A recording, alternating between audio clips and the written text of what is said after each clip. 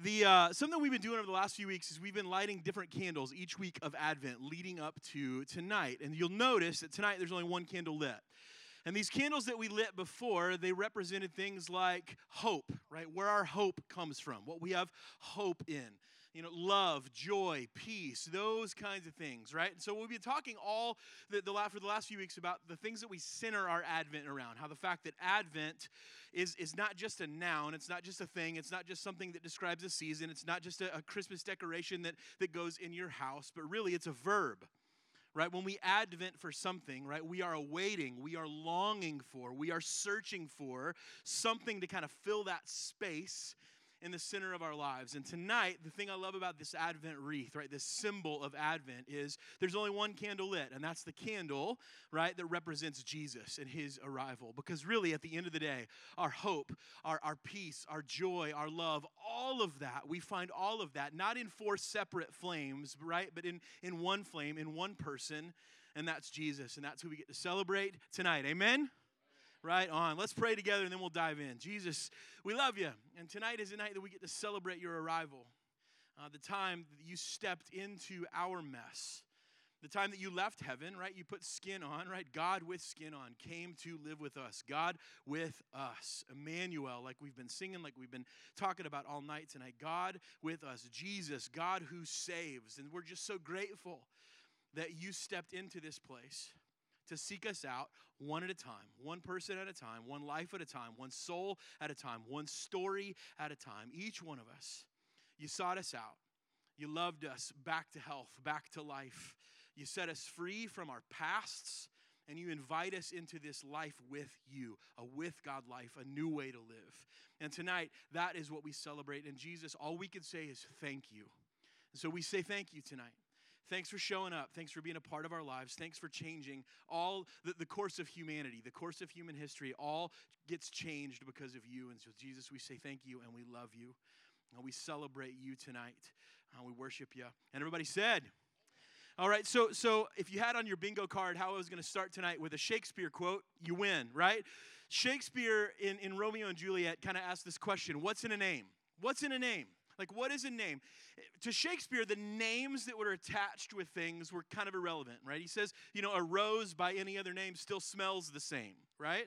So for him, the name that gets attached to something really is kind of irrelevant. But what we know is when we hear certain kinds of names just fit with certain things. Certain kind of names just fit with certain kinds of people.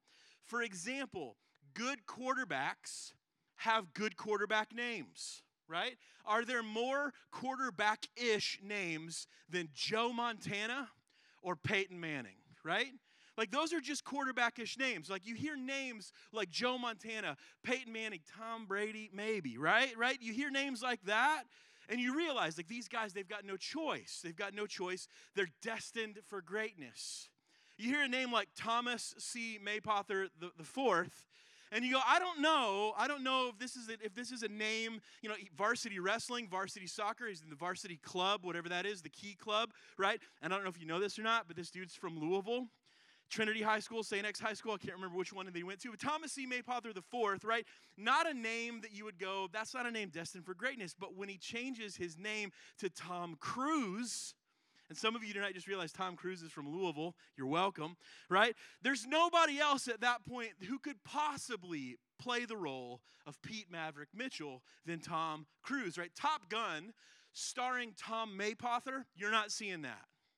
We're going to sit that one out, right? But Tom Cruise flying the fighter jet, now it's a must-see. And here's the thing. The crazier this dude gets in real life, the better his movies get. I don't know what it is about that, how those two things are related, but the crazier this guy gets in real life, the better his movies are. But here's the deal. When it comes to what's in a name, if I were to say these names, these following names, John Volanthen, Richard Stanton, Jason Mallinson, Chris Jewell, Richard Harris, and Craig Chalin, probably most of us hearing those names, you wouldn't have any idea who I was talking about. I mean, those names could be anybody. They don't sound like legendary quarterback names. They don't sound like action hero names, but who are these guys? Who are these six names that I mentioned? These six men were the lead rescue divers who saved the lives of a youth soccer team in Thailand just a few years ago in 2018. If you don't know the story, on June 23rd, 12 young soccer players and their 25-year-old coach became trapped 2.5 miles deep inside of a cave system. And monsoon season was just beginning. And so while this soccer team was inside this cave, oblivious to the weather that's going on outside, this torrential rainfall had started, and it wasn't going to let up for days or weeks or even months, right? Because this heavy rainfall came down so fast, the cave flooded too quickly for the boys and their coach to get out, and they were trapped. They were stuck miles deep in a pitch black cave with the water level rising little by little every minute.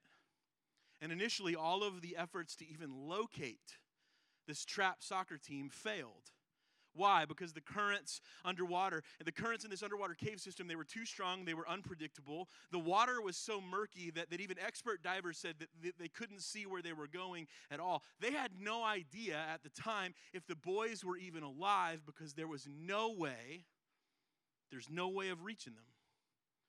And so after getting a call from a friend in Thailand to simply ask them for advice, to ask them to advise the rescue team, to offer insight on a rescue operation, these British cave divers, John Volanthen and Richard Stanton, they recognized something. They recognized that there was an urgent need for search and rescue. But instead of just offering advice over the phone, they responded to this urgent need by putting a team of rescue divers together that they trusted and they knew, and they packed up their gear and they went to Thailand. So here's something I want us to take away. One of the ways, if you're new at Adventure, one of the ways we take notes is we just grab screenshots of the screens, right? So if you want to grab a picture of this, you could do this. Here's something I want us to, there's a theme that's going to develop tonight, right? Here's this. When a need for rescue gets recognized, the only way to really respond is to go where rescue is needed most. The truth and the fact is you cannot conduct a search and rescue mission from a safe distance. It can't be done. And these guys knew this. So when they recognized that there was a need for search and rescue, they realized, hey, we might actually be able to help. Instead of just giving advice over the phone, they packed up their stuff and they went to Thailand. They went to where the need was greatest. These 6 men, they literally and willingly dove into the same dangerous and uncertain situation that the boys and their coach were trapped in. And on July 2nd, 2018, 10 days after the boys and their coach were trapped, after a 6-hour dive through nearly impassable conditions and unpredictable currents and murky water, John and Richard, they found the boys and they found their coach deep inside the cave. In fact, Richard said when he was interviewed that when they emerged in kind of an open space in the cave that they hadn't known was there before, and it was pitch black, there was no light source. He said as soon as they came up above water and they took their respirators out and popped their goggles up, he said we could smell the kids before we actually saw them. Because they'd been stuck inside this cave for almost 2 weeks. And so they found them. They located where they were, and they were still alive. But here's the deal. Finding them was just the beginning. The search part was over. What they recognized was this. They recognized an urgent need. They responded to the need by going to where the need was greatest. And now that the search part was over, the rescue effort was just getting started. The rescue effort, here's what it required. It required these men to literally dive and put themselves into harm's way in order to save lives. That's what it was going to take. Which, how they did all that, like if you don't know this story, how they got these guys out, spoiler alert, right? What was pretty crazy, they made a movie about it. It's on Amazon. It's called 13 Lives. You can go watch it. Here's a spoiler, right? After they find these boys, they locate these boys in the cave, they formed a plan. They formed a plan to get them out. And here's what that plan required. From July 8th through July 10th, for nearly 48 straight hours, John, Richard, Jason, Chris, Richard, and Craig, and others made the 11-hour round-trip dive, 6 hours in, 5 hours out, over and over and over and over again until they rescued every single person that was trapped in that cave. And while when we think about epic names, legendary names, hero names, John, Richard, Jason, Chris, Craig, those aren't up there, right? But here's what they did. They recognized that there was an urgent need. They responded to that need by going to where the need was greatest. And knowing that knowing that what rescue meant, that it meant putting themselves in harm's way, the result was the rescue, the saving of 13 lives. So 3 things for us to remember right off the bat: recognize, respond, and rescue. You recognize the need. You respond by going where the need is, and you rescue by putting yourself in harm's way. One of my friends, Jim Bergen, who's a pastor in Colorado, he said this, like, rescuers, right? Rescuers have to put themselves in harm's way in order for rescue to really take place. Now, here's the deal. Most of us in this room are not highly trained rescue divers. But I'm guessing that there are some of us in the room who have been in these moments where we've recognized the need in somebody else's life. And we knew somewhere in our heart, our soul, our mind, we knew we could respond. Like, we could respond to this need. We could try to help. But here's what responding means. Responding means we actually have to go to where the need is greatest. And usually, this is kind of where we talk ourselves out of responding. This is where we talk ourselves out of it. Like, maybe I'm not cut out for this. This might get messy. This might take time. It's not convenient. Doesn't fit in my schedule. Let's face it. And here's where we go, right? Let's face it. Somebody probably who's more qualified than I am is going to come along at some point, and they can really help. They'll do a better job of helping, of responding than I can. We recognize, like, we're good at recognizing the need in the lives of other people, but we stop short of responding, and in the end, what happens is there's no rescue. When we stop at recognition and we don't press further into our response, we short circuit rescue. And I'm sure there's others of us that in the room that we felt at different points in our lives that like we're the ones trapped. We're the ones stuck in impossible situations. We didn't mean for it to happen. Like, we didn't want this to happen. We didn't intend for this to happen. We didn't expect this to happen. This is not the way we thought our lives were going to go. But here we are. We're in a bad spot, and it just seems like it's getting worse. And we start thinking about things like hope and joy and peace and love. Like, the light of those kinds of things start getting dimmer and dimmer and dimmer, right?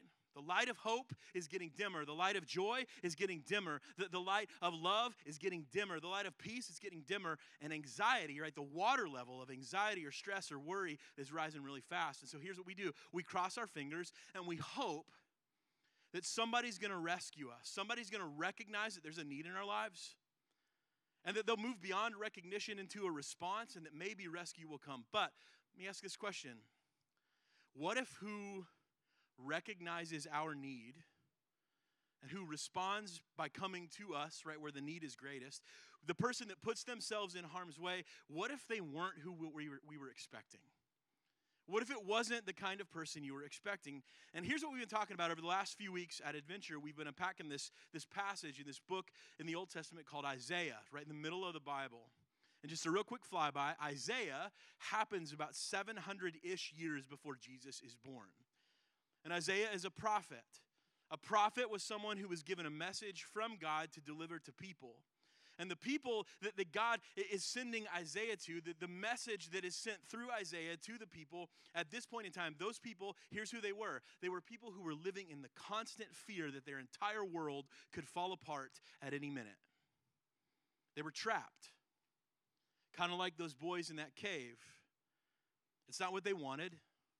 It's not what they intended. They didn't plan for this. They didn't want this to happen. It's not what they were hoping for. But at this point in Isaiah, an entire nation is surrounded on all sides by an army of people called the Assyrians that wanted to wipe them out. We start talking about lights and things like that. The light of hope was fading fast. And the water level of worry, like worry that we're going to get wiped off the planet, that water level is rising fast. And like us, the people that Isaiah is speaking to, right, the people that God is sending this message through Isaiah to, they're hoping that somebody, anybody, will just see their need and respond by getting them out of this mess. And here's God's message to them. He says this in Isaiah chapter 9, starting in verse 2. He says, the people who walked in darkness have seen a great light.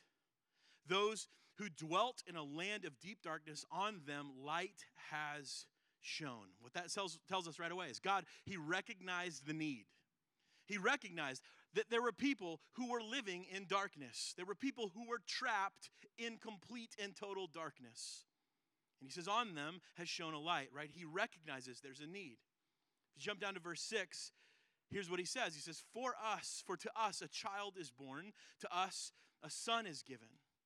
And what we know when we read that verse is that God's going to respond. He's going to respond where the need is. Where is the need? Where we are.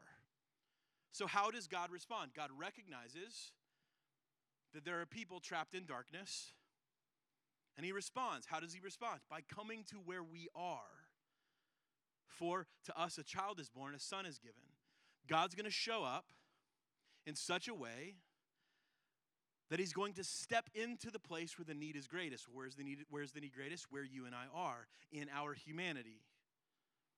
But here's kind of where it gets weird. Because if you start thinking about your own story, or even if you start thinking about this group of people, right?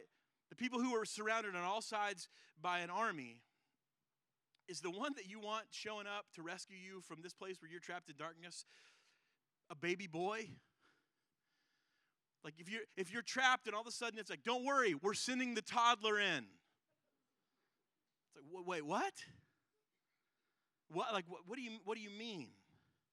How can that, God, it's awesome that you recognize we're in trouble. It's awesome that you recognize our situation, and it's great that you want to respond by coming to where the need is greatest, but I'm not sure this is going to work out. I'm not sure this isn't what we were hoping for. But then Isaiah goes on. He keeps going with the message that God has for his people, and he says this. It's not just any baby boy. It says the government will be on his shoulder, and his name will be called Wonderful Counselor, Mighty God, Everlasting Father, Prince of Peace. He says, of the increase of his government and peace, there will be no end. On the throne of David and over his kingdom to establish it and uphold it with justice and righteousness from this time forth and forevermore. And he says this, that the zeal, the passion that God has for his people, that's what will do this.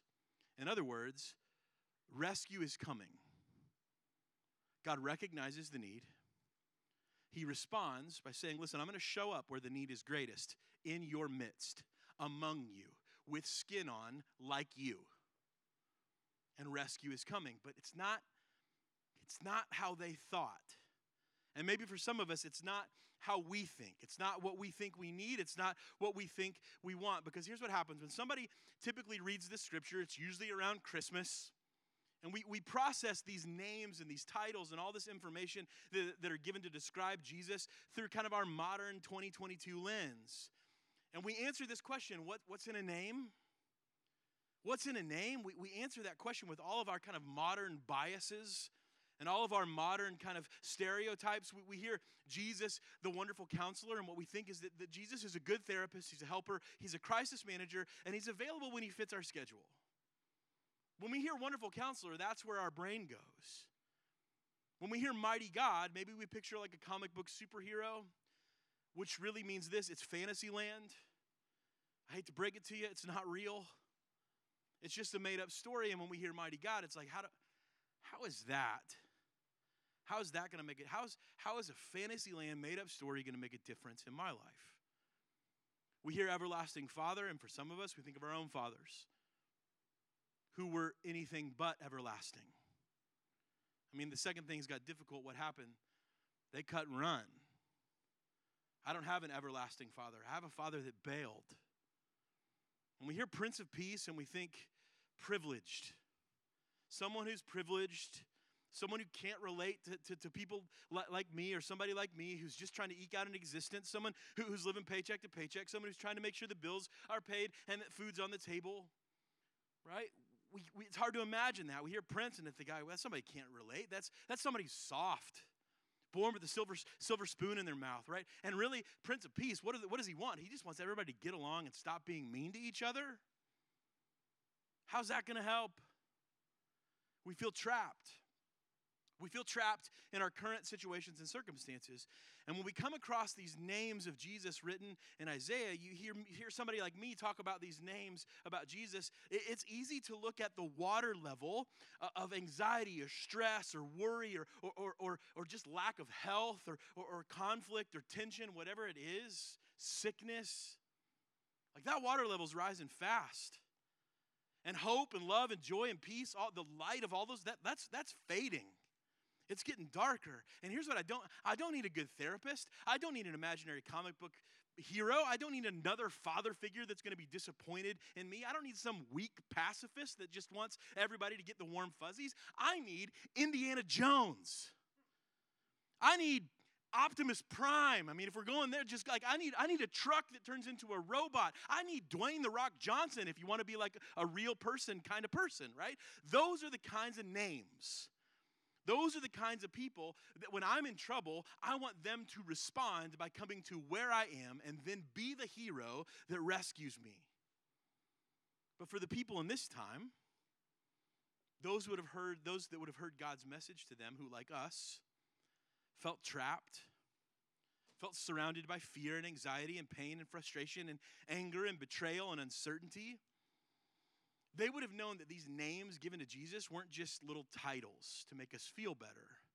They were, and we've been talking about this over the last few weeks, they were actually throne names.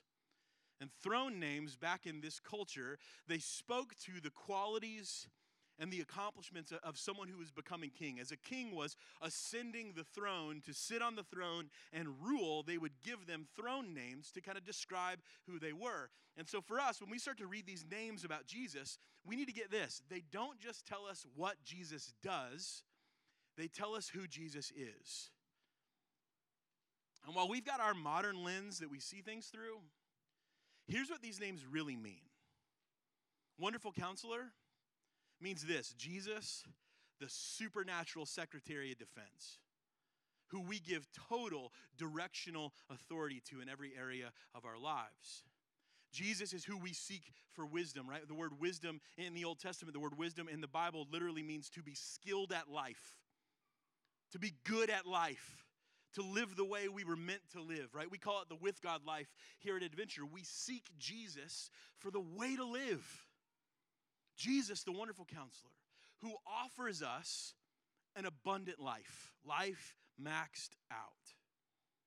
When they would have read Mighty God, when they would have heard Mighty God, they would have known this, they would have heard this: Jesus, who is a warrior and a champion that never loses, he always prevails. He's got authority over everything, and he has immeasurable strength. No one is stronger than Jesus. Nobody wins like Jesus does. Jesus doesn't lose.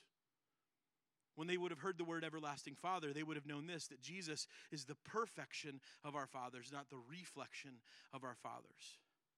That he's a provider and a protector that never leaves, that never runs away, that isn't afraid of our mess, that isn't afraid of the moments when we may disappoint, that isn't afraid of the moments when we make mistakes, that isn't afraid of the moments when our lives blow up. He's not afraid of that.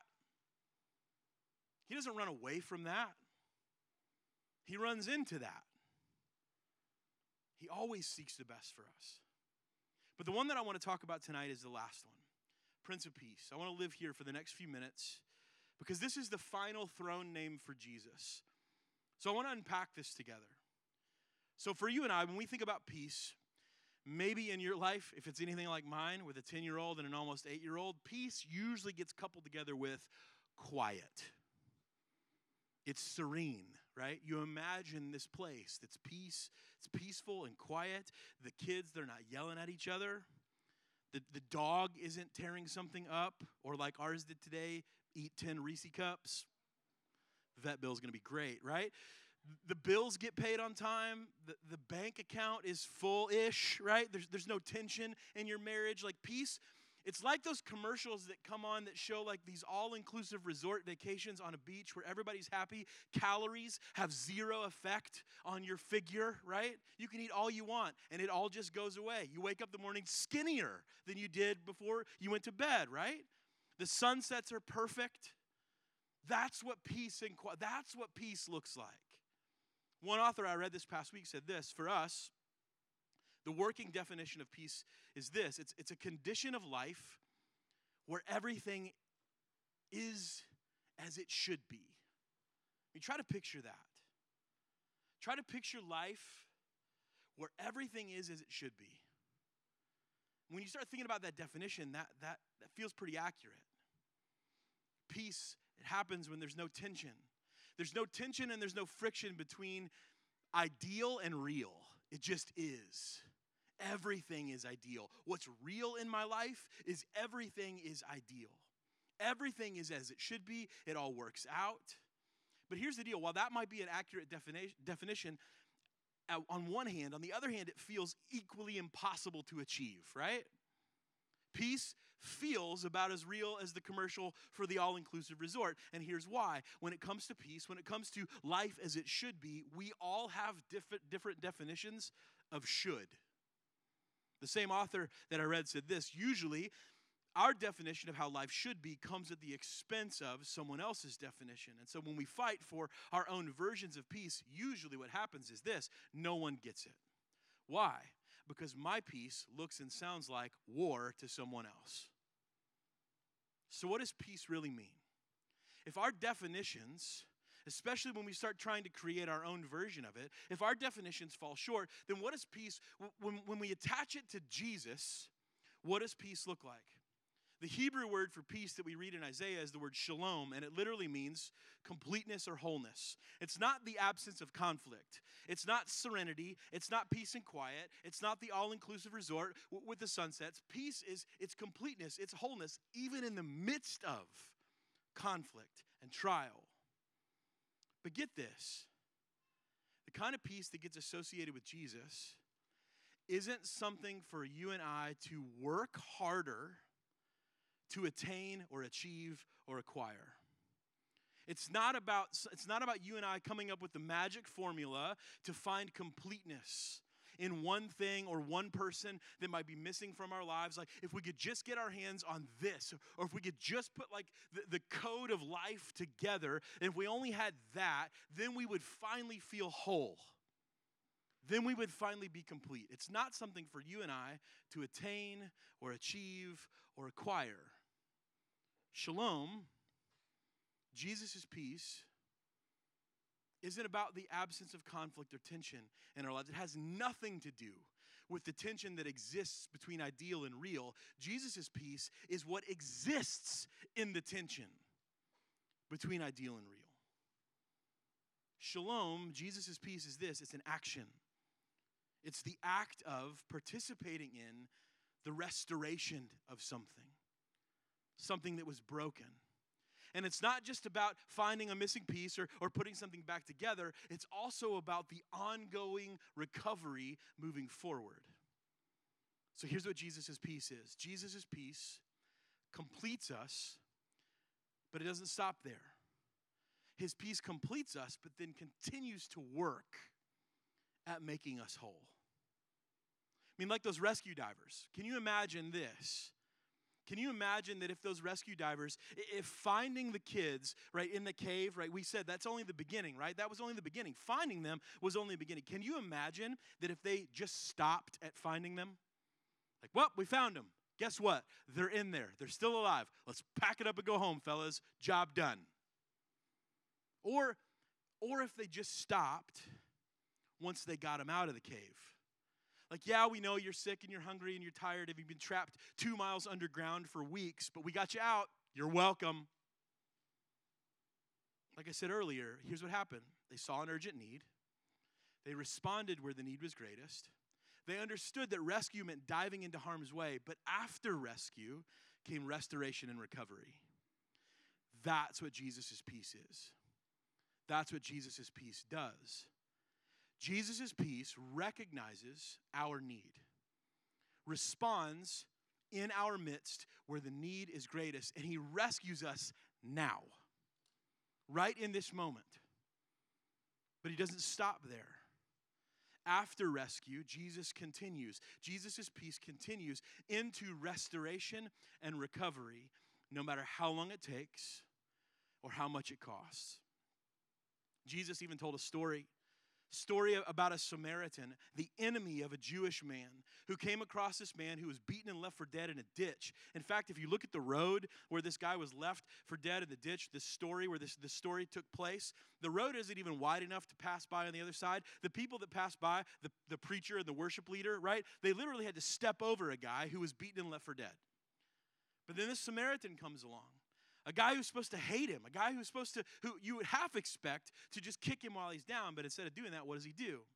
He recognizes a need. He responds where the need is greatest by picking this guy up, putting him on his horse, and taking him back down into town. He rescues him, but he doesn't stop at rescue. He pays the innkeeper. He says, listen, heal his wounds, whatever he needs, I'll pay you back. No matter what it takes, no matter what it costs, make sure this guy is restored and make sure he recovers. That's a picture of Jesus' peace. So that's what peace looks like. That's what peace means. What about the prince part of this? Prince of peace. The word prince in Hebrew is the word sar. It's where we get sire or sir. It implies royalty and a position of command. But get this. The word prince is both a title and a duty. It's a name and an action. If you want to put it simple, it's this. A prince is both someone who is and someone who does. Parents in the room, you understand this. As parents, it's somebody that we are, but it's also what we do. Right? That's what it means for Jesus to be a prince. It's someone who is, but someone who does. So let's put all this together as we wrap up. Jesus, the Prince of Peace, is a rescuer. That's who he is. But he also rescues. That's what he does. Jesus is a restorer. That's who he is. That restores. That's what he does. He's a recoverer that says, listen, as long as it takes for us to recover, I will stay by your side. I will never leave. Jesus is shalom, right? But he's also the one that brings shalom. Jesus is our peace because he is the one who brings peace. And get this tonight, church, right? Jesus didn't come to try to keep the peace. Jesus came to make peace possible. That's what he came to do. Jesus recognizes the urgent need from broken people like us. And he responded then, just like he responds right now in this moment at the point of our greatest need. And what we celebrate at Christmas is the moment that Jesus literally dove into our mess. It's the reminder that he still dives into our mess. He put himself in harm's way. He knew he was obedient even to the point of being executed on a cross. He knew this is going to kill me. But he also knew sin and death, they can't hold me. He put himself in harm's way. Why? To find us. He seeks and saves the lost. To save us, to restore us, and lead us into a recovered life no matter what it takes or what it costs, even if it meant giving up his life. He said, I'll do it. The Prince of Peace is the rescuer, the restorer, and the recoverer. Paul says this in Ephesians 2. Matt talked about it just a little bit ago. He says this, and he, Jesus, came. He recognized and he responded. And what did he do? He preached what? Peace to all of us who were far away. He preached peace to those of us who were near. And I love this. I love this because a lot of us, we think, well, you know, I do the Christian things, right? I go to church, I show up every now and then, right? Like I go to Bible study, I pray right before I eat, right? I'm different. I'm not far away. I'm trying, right? But here's what I love. Here's what I love about Jesus, that he came and preached peace to people who are really far away, people that we might go, well, at least I'm better than them. He preached the same peace to them that he preaches to us because guess what? We both need it the same. Said he preached peace to those who were near and those who were far off, which is rescue. Rescue for everyone. Doesn't matter who you are. This is for through him, through Jesus, we have both access in one spirit to the Father. So then, hear this, right? You are no longer strangers and aliens, but you are now fellow citizens with the saints and the members of the household of God, built on the foundation of the apostles and the prophets, Christ Jesus himself being the cornerstone, in whom the whole structure being joined together grows into a holy temple in the Lord. You're being restored. You're being restored. You're being built into something different. We talk about this, the Holy Spirit, when he moves into our lives, we think we want him to just make it look prettier, but what does he do? He comes in and he jackhammers out our basement. He starts moving walls. Why? He's not trying to make your life look prettier. He's trying to make you into a palace that will contain the King of the universe. That's what peace makes possible. That's what it means for Jesus to be the Prince of Peace. It's for us to be restored, not into a prettier version of ourselves, but into who God says we can be. And he closes with this. He says, in him, you are also being built together as the church into the dwelling place for God. By the Spirit, he doesn't just restore us. He stays engaged with us in the process of recovery. And guess what? Every single one of us, the second we say yes to Jesus, we enter into a process of recovery that doesn't end until the moment we get to see him face to face. I'm in recovery. You're in recovery. We're all in recovery. But guess what? Jesus, he's in the business of recovery, of putting us back together, making us whole, and leading us into a better way to live. So we started tonight by asking this question, right? What's in a name? And the truth is, you may have been looking for or expecting or counting on somebody with a flashy name or a flashy title to come and rescue you. Or maybe you were counting on your own flashy name or flashy title to be the thing that could get you out of a mess. But what if tonight, the name that you called out for and the name that you needed was Prince of Peace, Jesus Christ? See, I think the thing for us to know, Jesus, he recognizes our need for rescue. For some of us in the room, we need to recognize our need for rescue. We might think our own flashy name, our own flashy title can get us out of whatever, but how's that really working out for you? Do you find yourself coming back to the same dark cave over and over again? Recognize tonight, maybe for the first time, I need rescue, and understand that Jesus responds to that need. Dives into where you are, rescues, recovers, and restores. Maybe you've been looking for somebody else, wondering when somebody else is going to come through. And Jesus is right there available for you tonight to say, that's it. That's who I need, the Prince of Peace. I'm going to pray for us. If tonight you want to say yes to Jesus for the first time, this is a great night to do that. I would love to meet you down front. We can talk about what that looks like. If tonight you just need someone to pray with you or pray over you, I would love to do that. There's also an opportunity right over here. We've got a space right at the foot of the cross where you can just spend some time with Jesus. He's in your midst. He's not far. He doesn't hide from you. He doesn't run from you. He's not ashamed of you. He's not mad at you. He loves you. And get this, he also likes you. If you do want to spend some time with him tonight, you can do that. I'm going to pray. We're going to sing. We're going to worship. This is a time for us as a family. Whether you're a part of the Adventure family or you're just visiting, this is a time for us just to respond and in one voice cry out thank you to Jesus, the wonderful counselor, the mighty God, the everlasting Father and provider, and the Prince of Peace. Let's pray. Jesus, you're good and we love you. We thank you that you are who you are in our lives. No one else can do what you do. No one else responds the way that you respond. No one else recovers and restores the way that you do. No one else makes us whole or makes us complete the way that you do. So, Father, tonight I pray that we stop chasing flashy names and flashy titles, or we stop believing in our own flashy names or flashy titles, and we recognize our own need for rescue. And instead of reaching for other things, we finally reach out for you, and we find it's not a long reach because you're here and you've been there the whole time. You don't leave. You don't fail. We celebrate. That's what we celebrate at Christmas. The night that heaven and earth collided. And because, Jesus, what you've done for us, the place that heaven and earth collide is now within us, where your spirit and our humanity meet. Heaven and earth collide inside believers. And that is freely available to anybody tonight. Jesus, we love you and we pray all this in your name. It's you that we worship. Amen. Will you stand and sing with us?